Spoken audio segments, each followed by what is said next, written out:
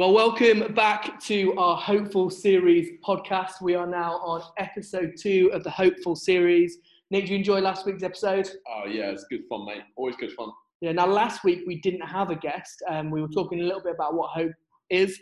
This week we've changed up. We've got our first guest of the Hopeful Series with us. Come on. Who have we got this week, Nick? Well, we have pulled all the stops out this week. We've got the one and only Nath Benger. Nath, how you doing, mate? Good, thank you. Good to speak to all the Alive youth and everyone listening to the podcast. Brilliant. Well, Nath, just in case anyone of our guys doesn't know who you are, although you were down with us in October, I suppose up with us from where you are, but you're with, for anyone who doesn't know who you are, just tell us a little bit about you. Why would Nick and I invite you to come and talk on the podcast? That's a good question, actually. I'm not sure why you'd invite me. I can't answer that.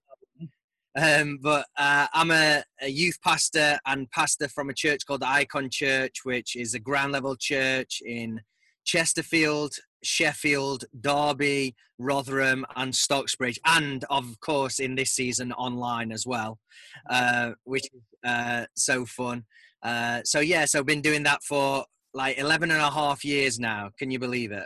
Wow. Amazing. You don't look old enough. I say, Nick, have you been alive 11 and a half years? Yeah. Just about.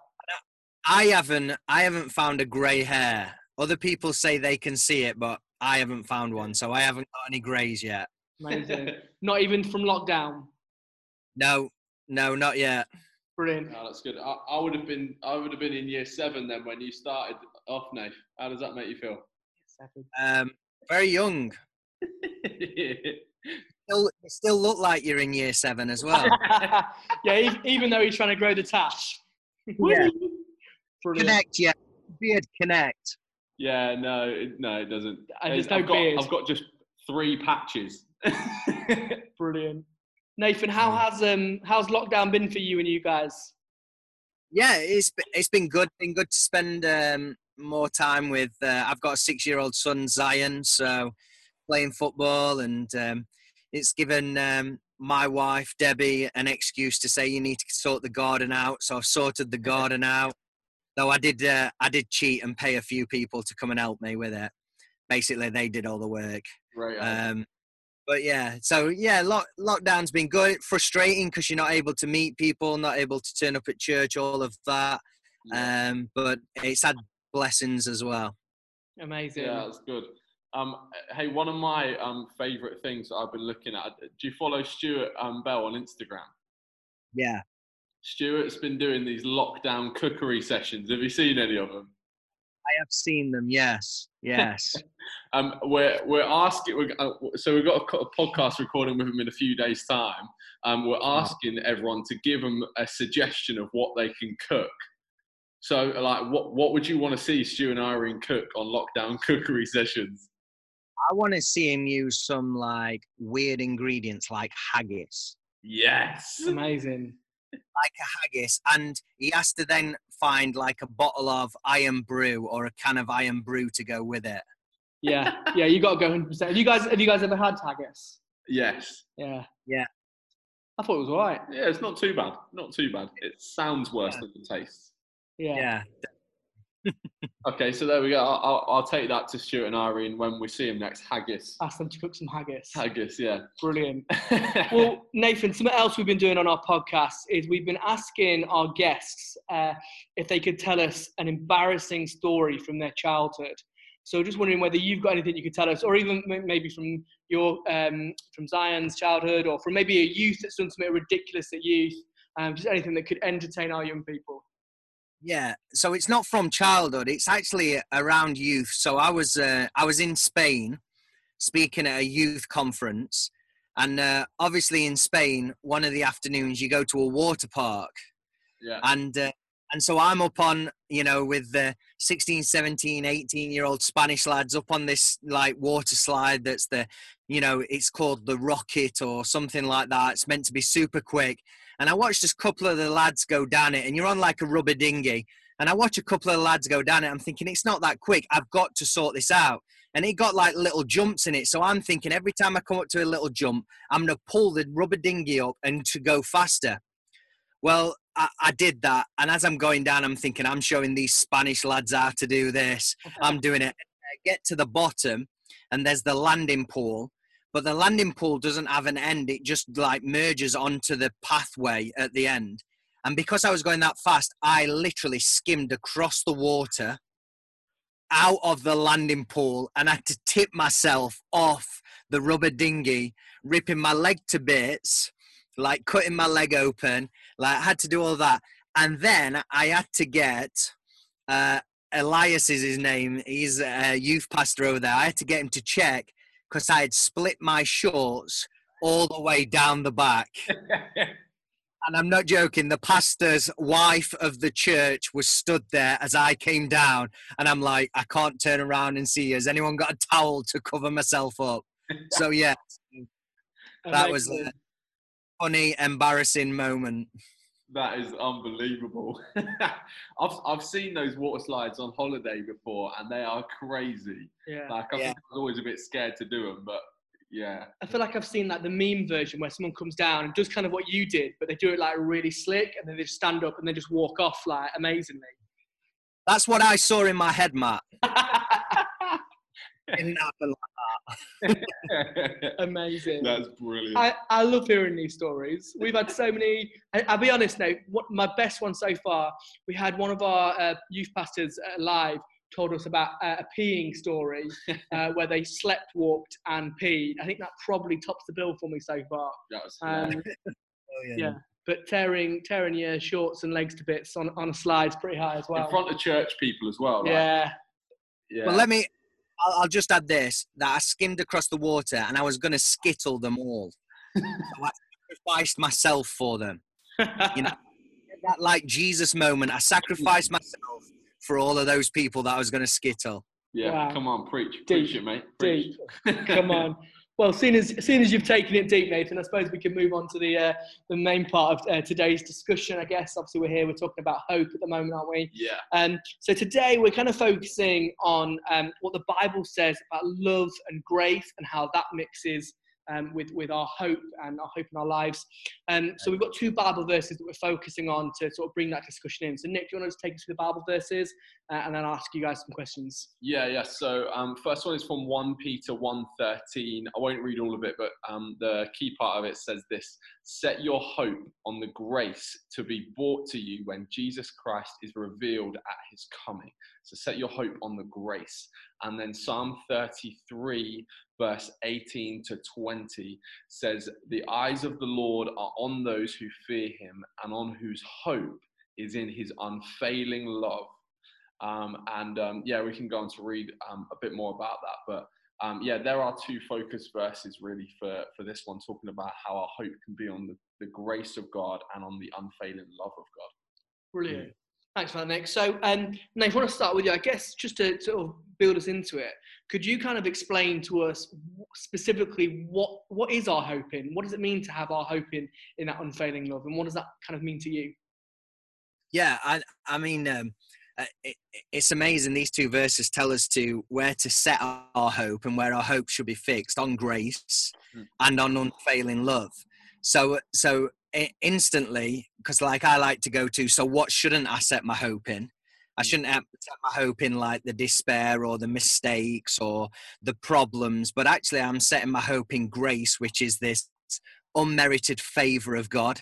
We would, it's this grace of Jesus that was willing to come for each and every one of us. And so that's where I set my hope, is that actually I have a future because of this unmerited favor of God, this grace of God that he sent his son Jesus. And so I'm putting my hope in the person of Jesus, in what he's done for my life. And it's that unfailing love that mixes with that. You know, there's probably most famous Bible verse out there in the world, John 3:16, for God so loved the world that he gave his one and only son. It's that love, it's that unfailing love that no matter how far away we feel from him, that actually we can set our hope in that unfailing love, that he accepts us, that he's for us, and that he sent his son Jesus to die for each and every one of us. So, like my encouragement, our hope really has to be set in Jesus. Yes, in his grace, in his love, but it's in the person of Jesus. Yeah, that's good, man. That's great. Love that. And I guess kind of that gives us a real clear picture of what it is, or I guess who rather than what, right? But it's easy to say that. I think it's easy to go, oh yeah, it's clearly this. Like here's what it says in the Bible. But actually, how do we practically actually aim for that? What things can we put in our lives or in our practices or in our routines that enable us to say, actually, I'm not just saying that's where my hope is. I'm actively living in a place where it shows that that's where my hope is. Yeah. I mean, like most things in the Bible, just like hope, most things are easy to say and harder to live out. Yeah. And it's the same. It's with hope. It's how do I live this hope out? And I talk about our hope is in Jesus, and so we would talk about reading our Bible and being in our Bible and worshiping. But I think there's something that builds our hope that I think is really important that maybe we miss in modern church, but would have happened in the New Testament church. And if you're unsure of those terms, the Old Testament is before Jesus, New Testament is Jesus, and then the church being built. And in that New Testament, they wouldn't have had, like Matthew, Mark, Luke, and John to read. That early church, that very first church wouldn't have had that, but they'd have had the stories. And they told the stories to one another of what Jesus did, but they were also telling the stories of what Jesus was doing right there in that moment. And I think one of the incredible ways that we can practically set our hope on Jesus's grace, on who he is and what he's doing for us, is actually by telling the stories together, right. Together in a small group, your connect group, whatever that looks like, and tell the stories. Here's what Jesus has done in my life. And I know that my hope gets built when I hear, Nick and Matt's story of where God's at work in their life. And, it helps me set my hope on Jesus, that he can do that for me and he can do that for every single person. And so, I want to encourage people, one, to look out for those things where Jesus is at work, but tell the stories as well. Yeah. And let's build a community that actually builds hope together because we're telling the stories to one another. And it's the way the church was built. It's the way the message of Jesus went viral in those early days. Yeah, that's so key, isn't it? And I think always a challenging question that I ask young people, but I'm also asked myself by people who I look up to, is like, what is God doing in your life at the moment? Like, not just what has he done in the past, like that we can read about in the Bible, but what is he doing at the moment? And I think, yeah, like you said, like telling those stories is like just a really great way to spur each other on towards the, like, putting our hope and our faith in God even more. Yeah, that's good. Okay, so on the back of that, what if, so let's say a young person is listening to this and they're like, yeah, that's great. I've heard about stories of this person and God encountering this person, or I've heard great stories of Nick saying he did this or Matt saying he did this, but I haven't got those stories in my own life. I don't feel like I'm seeing that practically in my own life. I can't understand that love or that grace in my own life. How can that young person start to develop that and maybe see it more, but also believe it more, I guess? Yeah, I think, just like our journey with God, and it's all relationship. We talk about it's all relationship. And so for me, there are moments where, even when I hear those stories, there can be moments where, human me, flesh me can say, oh yeah, it's all right for them, but what about me, kind of thing. We can say those. And I think that's where I then need to communicate with God and pray to God and to ask him to, kind of give me this hope, and to know that, like, he's got the best for me. I like to say it like this to some of our young people, and even to our church. I always say this: God's doing more in the background than I can see in the foreground. And so I'm going to set my hope on that grace and that unfailing love, because I believe, even though I might not have a story, I'm going to put a faith in that God's doing more in the background than I can see in the foreground. But I'm going to pray and I'm going to talk to God. But then I'd also encourage any young person, and I think this is key for any young person who's journeying out faith, is to get alongside people who you can ask those questions to as well. Connect leaders, youth leaders, whoever it may be. Get alongside those people who can help you journey out those questions. Because I really believe that sometimes we can get stuck in our own heads and we can go round in a circle, and it can be like, oh, that's never going to happen for me. But actually, when I get around other people and they bring their perspective and they help me to understand what I'm feeling, then I'm able to move forward in my relationship with God a whole lot easier and a whole lot more than I ever have before. So talk to God and get around people who you can talk and ask the questions to as well. Yeah, amazing. That's so good. I guess just one more scenario then, just to see. I'm just trying to think about where our young people might be. What if, so completely different, we've got a young person, but actually they do feel that they see those stories, they feel like they've got the stories themselves. But what would, either of you guys say to a young person is in that place where they've got those stories, they feel confident about their faith and that understanding of grace and love, but they don't have the confidence or the ability to actually tell those stories themselves, either to their friends, family, or just sort of bring it out even within the youth group. How would you encourage those young people to start to speak about that hope a little bit more? Yeah, I think the first thing to do is to get it out, and that might not be speaking, that might be writing. So you might get a notebook and you just write it down. I know, your pastor Stuart Bell has got notebook after notebook of prophecies and words from God and what God's done. And I know my pastor, who's my dad, Paul, he does the same. He writes down stories because we ask the question, where's God at work amongst us? And as we're telling the stories, he's writing them down because it's so important. But I would say to a young person who might, I'm not sure, I'm struggling to share it. Well, write it down. And then the next step from that is, why don't you just show that to your youth leader? Why don't you show one of the stories? Hey, I think this is where God's at work in my life. Because sometimes we can question it. Was that God or was it coincidence? We can do that. But no, I'm going to write it down and I'm going to go to my youth leader or, someone I trust and say, hey, read this. I think that's a great, it would be a great starting point for anyone who might feel a bit timid, a bit shy, a bit like, I don't want to speak. Well, it might be a start just to write it down.